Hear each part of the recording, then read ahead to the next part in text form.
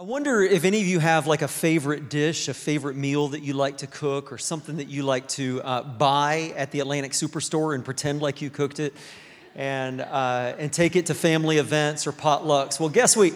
Next Sunday is your opportunity to do that. For next weekend, we're doing something different. It's Family Weekend, which means it's a holiday weekend. It's a New Brunswick holiday called Family Day on Monday. And so next weekend, we're having a family service. And so kids are going to be with us. There's going to be a lot of kids' elements that are going to be fantastic. And we're going to do potluck after the service. So bring your dish ready to share for after the service. And then we're heading to Centennial Park to go sliding and skating and all kinds of great stuff. So bring some extra clothes too to stay warm. But allons-y, voici la question. Are you ready? Here we go. Are you ready? Okay, are you ready? Here we go.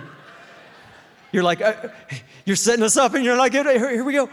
Are you ready to study God's Word today? Amen. Okay, man, I just have to say, before we get into our Bible teaching today, during that time of worship this morning and hearing you folks sing, I mean, the stuff that our leaders do is so wonderful. But what really blesses my heart is being down front and hearing you folks just sing your faces off, lifting the roof for Jesus and worshiping and I this morning, before I walked up here, I was just overwhelmed with the sense that I am so incredibly grateful that I get to be part of this church. How about you? Isn't that true for you too? Amen. Okay. So we are in this series called Mythbusters. This is the 4th week in the series. And last week, we set up a myth that I said was going to take 2 weeks for us to cover. And so last week, the myth that we introduced was this: that nothing comes for free, you get what you deserve. That whatever you get in life, it's because you have to earn it for yourself.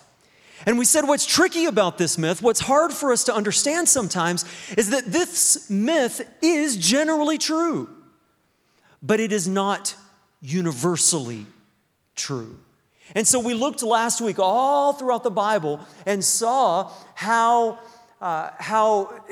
it shows that sometimes, just because you're good, you don't always get what you think you deserve, that good things happen to bad people and bad things happen to good people. And Ecclesiastes chapter 9, verse 11 says, I have seen something else under the sun, that the race is not to the swift, nor the battle to the strong, nor does food come to the wise, or wealth to the brilliant, or favor to the learned. But time and chance happen to them all. And so we said that just because you study hard, it doesn't mean that you're always going to get the best grades in the class. Just because you go to the right school, it doesn't necessarily mean that you're going to get your dream job. That just because you do, all the things that society says, just because you try to be a good parent does not necessarily mean that your kids will always turn out great. And we talked about how this is generally true, that you get what you deserve, you reap what you sow. But it is not universally true. And then we talked about what is universally true. And here is what is true, that the most valuable things in life are free. Creation and nature, love and relationships, the gift of life itself. And these are things that you cannot earn. The most important things, the most precious things in life are actually the gifts that we receive from God. And so then we came to this conclusion last week. And once you realize this conclusion, it changes everything. Like, it changes your perspective on life. It makes you so much more appreciative when you realize that whenever you get anything for free, it is because someone else has paid the price. And so we talked about a number of different examples of this, but I think the best example was the gift of life. That everybody who is here today, everybody who's with us online today, it's because you were born into this world. And you did not earn the right to be born. But just because it was free for you, that does not mean that your birth was without pain or without cost. Am I right, women? Amen. So I've been told.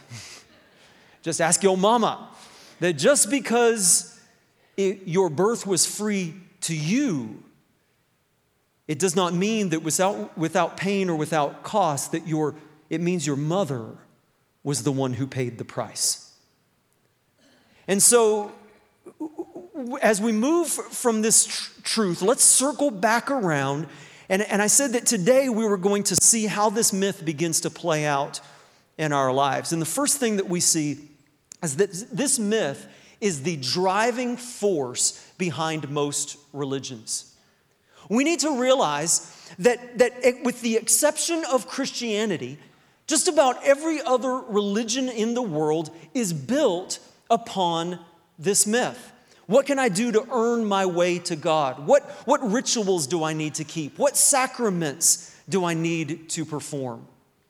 And in our small groups this past week, if you were part of a small group, you know that a lot of our discussion questions centered around this idea of karma that's so popular, even if people don't always call it that it really has become, even statistics show that the majority of people in our culture believe this idea that when you do good, that is the means by which to bring positive energy back to yourself in the universe. In fact, in the Islamic Quran, one of the most important verses in the Quran is Surah 99, verse 6 to 8, because it talks about the day of judgment. How all of us, one day, the Quran says, will have to stand before Allah, and that there will be a weight or a balance of all the good deeds that you have done and all the bad deeds that you have done, and that the good has to outweigh the bad in order to get to heaven. And so listen, it's not just Islam, that this idea has permeated our society many times in ways that we don't even realize, and affects our thinking sometimes, even as Christians. And so here's what we found, that most people believe that being good enough is the answer to life. And even though this is contrary to the Bible, this is how many Christians think. And I get to talk with a lot of people about faith and God and life. And one of the things that I think that maybe as Christians we should think about more seriously and be able to answer this question and maybe even ask ourselves is this question. That when you stand before a holy God at the end of your life, a holy and perfect and righteous God, and He asks you, why should I let you into my perfect heaven? What will you say? And most people say, well, the reason that you should let me into your perfect heaven is because I have tried to be a what? A good person. You've heard this before, right?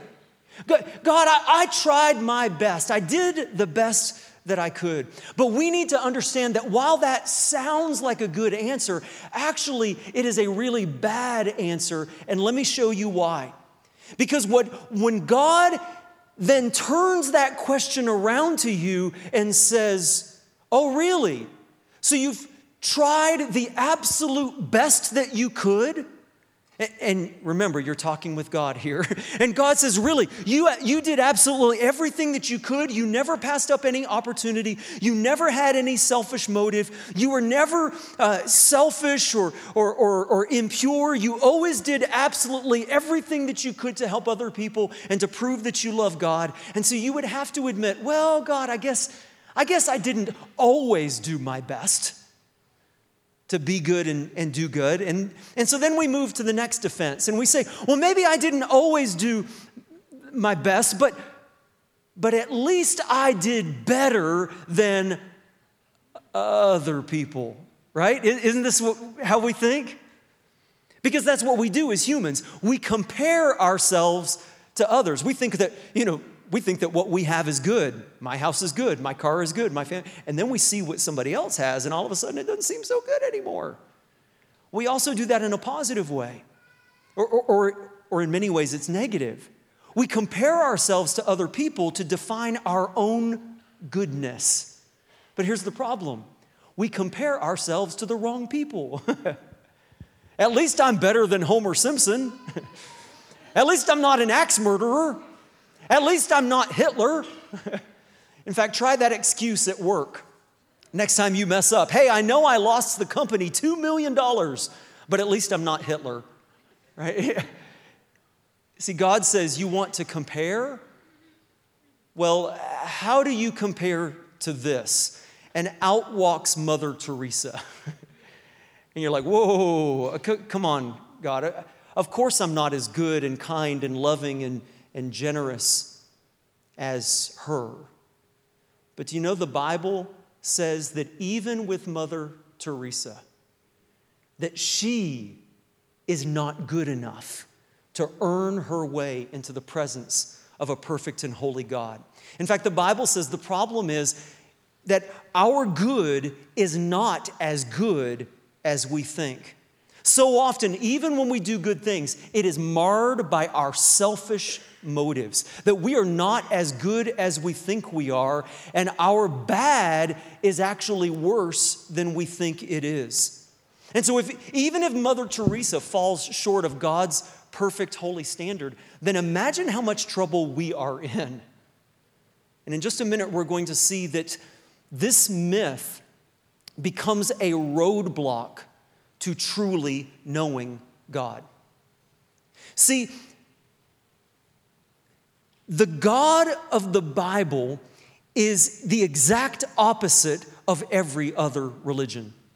Jesus is actually anti-religion. Now, I know that sounds really weird, but let me explain. Here's why. Because religion is about earning your way to God. Religion is about trying to be good enough. You have to do all these things in order to get God to love you, to get God to accept you. And yet the message of Jesus is the exact opposite of that. Ephesians chapter 2, verse 8 and 9. Let's read it out loud together. Here we go. All together it says, "For it is by grace you have been saved through faith. And this is not from yourselves. It is the gift of God, not by works, so that no one can boast." Jesus said, you could never be good enough. You could never do good enough. You could never perform enough rituals to earn your way into the presence of a holy and perfect God. And it's so important that we understand that this is what makes Christianity so unique. See, every other religion is about man trying to earn his way to God. But the story of Jesus is actually about God reaching down to us to provide a way for our forgiveness, to help it to change us and transform us so that we can be renewed and remade and reformed in his image. Look at this next passage. 1 Peter chapter 1, verse 8 through 9 says, "Though you have not seen Jesus, you love him. And even though you do not see him now, you believe in him and are filled with an inexpressible and glorious joy." An inexpressible and glorious joy. Why? For you are receiving the end result of your faith, the salvation of your souls. In other words, instead of having to earn your way to some kind of vengeful and vindictive God, instead in the Bible, we see the story of a God who loves us, and it gives us inexpressible and glorious joy. You see, I think that's the difference between something that is a job versus something that is joy. I wonder if anybody here likes to go to Disney World. Anybody been to Disney before? Disney is a magical place. It has a magical way of emptying your wallet. It's like a miracle. It just, there it goes. But my wife loves Disney. My kids love Disney. We've been a few times, and And one of the things that I like to do to amuse myself is to look at the difference in the expressions on the faces of children versus the faces of the employees. Like, all the families are walking around going, it's a small world after all, Hakuna Matata, I can show you the world, if you wish upon a star. And all the employees are like, great, another stinking day at Disney World.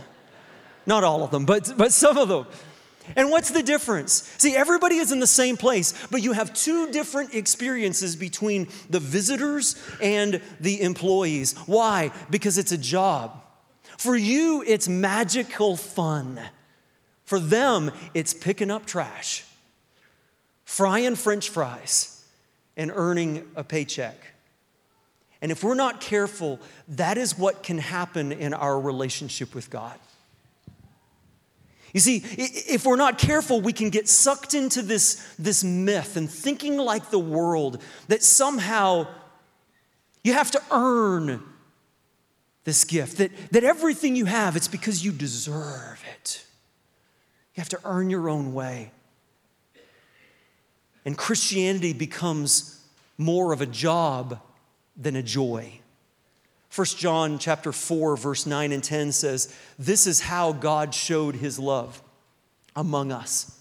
He sent his one and only Son into the world that we might live through him. This is love. Not that we loved God. Get this. Not that we reached up to him, but that he loved us and sent his Son as an atoning sacrifice for our sins. There was a time in my life when I was 19 years old, when I went through a very difficult time in my relationship with my parents.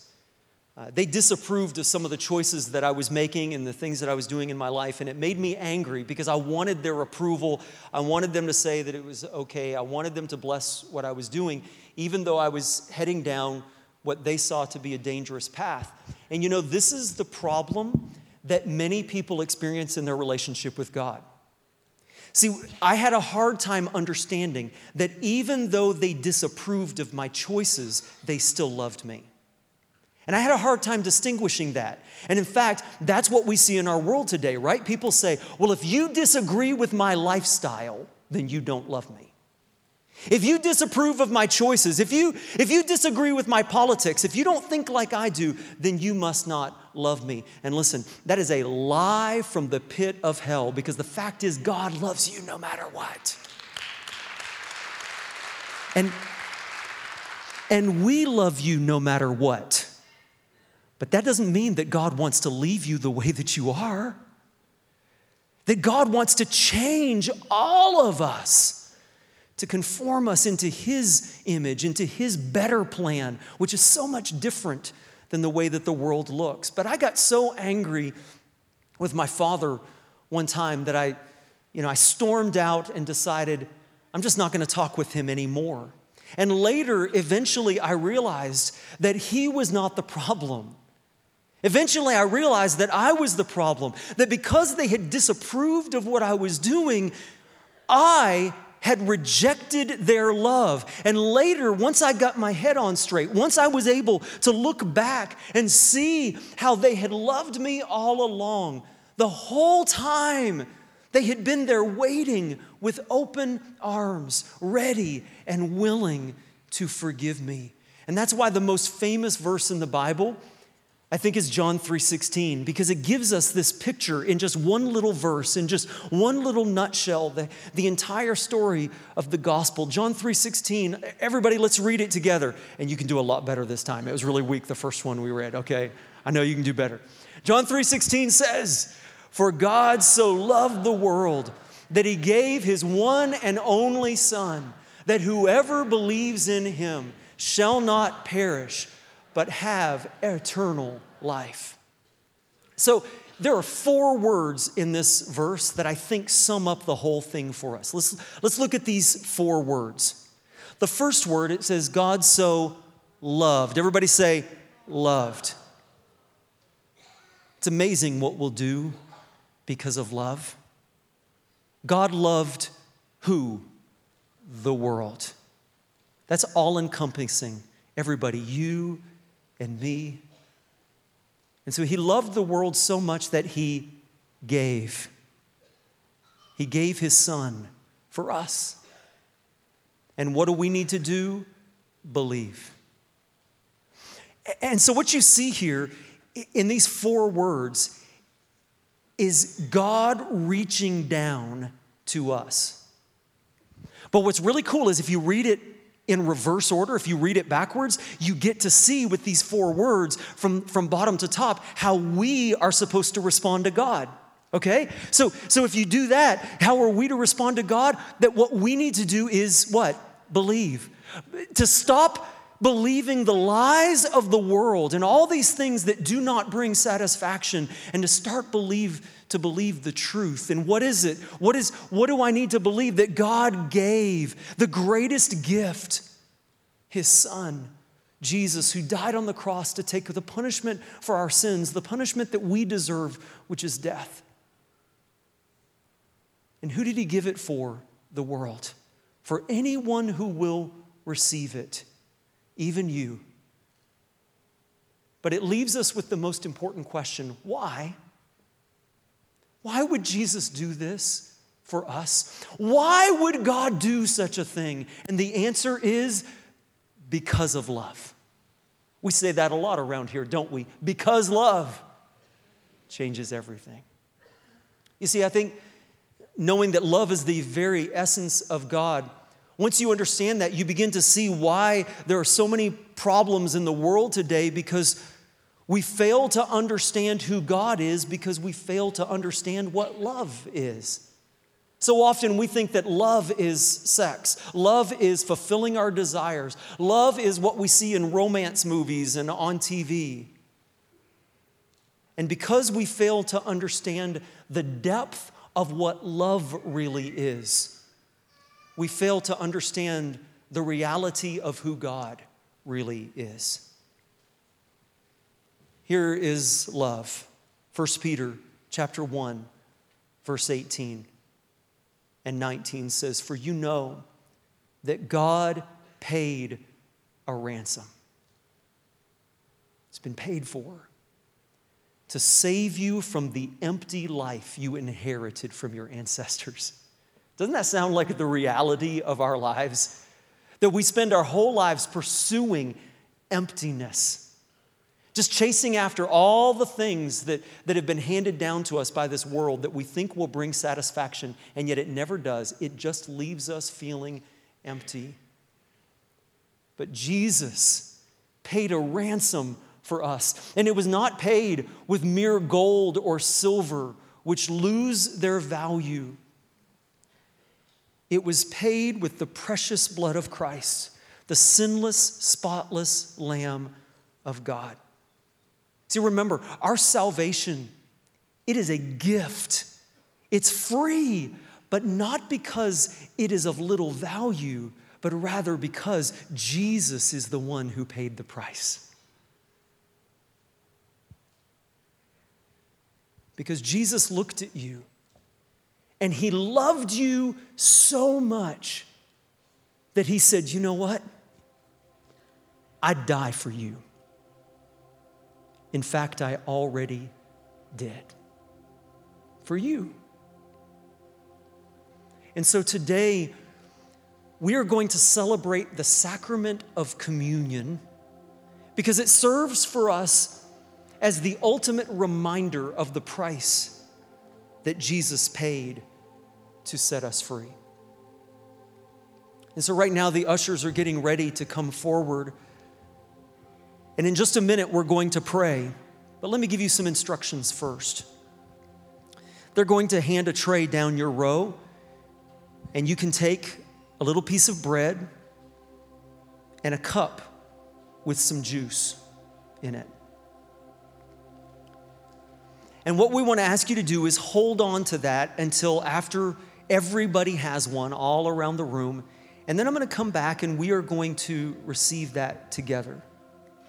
But understand that this is for believers. This is not just a little snack. This is a sacrament. And so if you're here today and you have not yet made that decision to surrender your life to Christ, first of all, know that you're welcome. You are why we are here. We love you, and we are so glad that you're here. But please just let that pass you by, because this is for believers. And nobody's going to look bad at you. Nobody's going to, go, oh my goodness, I wonder what's going on there. If you're not ready to take communion today, just know that we're glad you're here.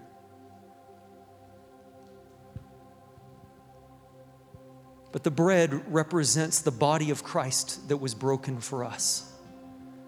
The cup represents his blood that was shed for the forgiveness of our sins. And if you've never received that gift, if you have never done that, today could be your day. And so as we bless these elements, if you would join me all around this room in prayer, just close your eyes and spend a minute between you and God and search your heart and say, Lord, is there anything that you need to speak to me about today?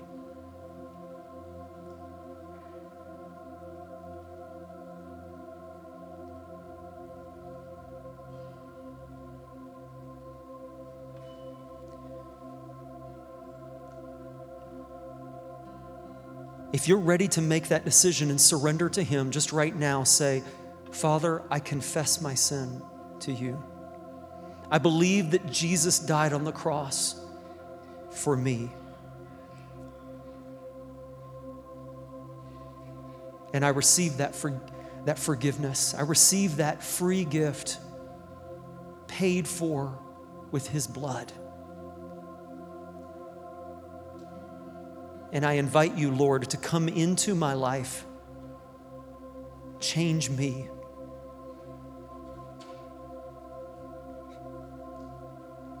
I hold nothing back.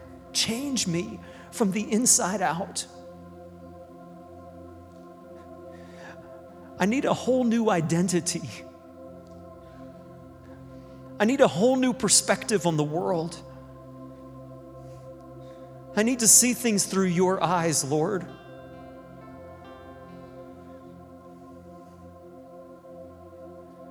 And so I surrender it all to you.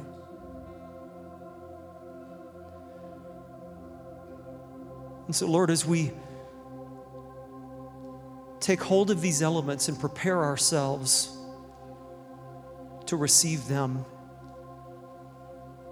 in remembrance of you,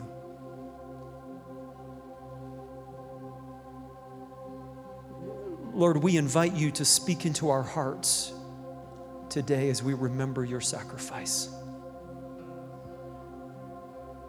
Bless these elements now. In Jesus' name, amen.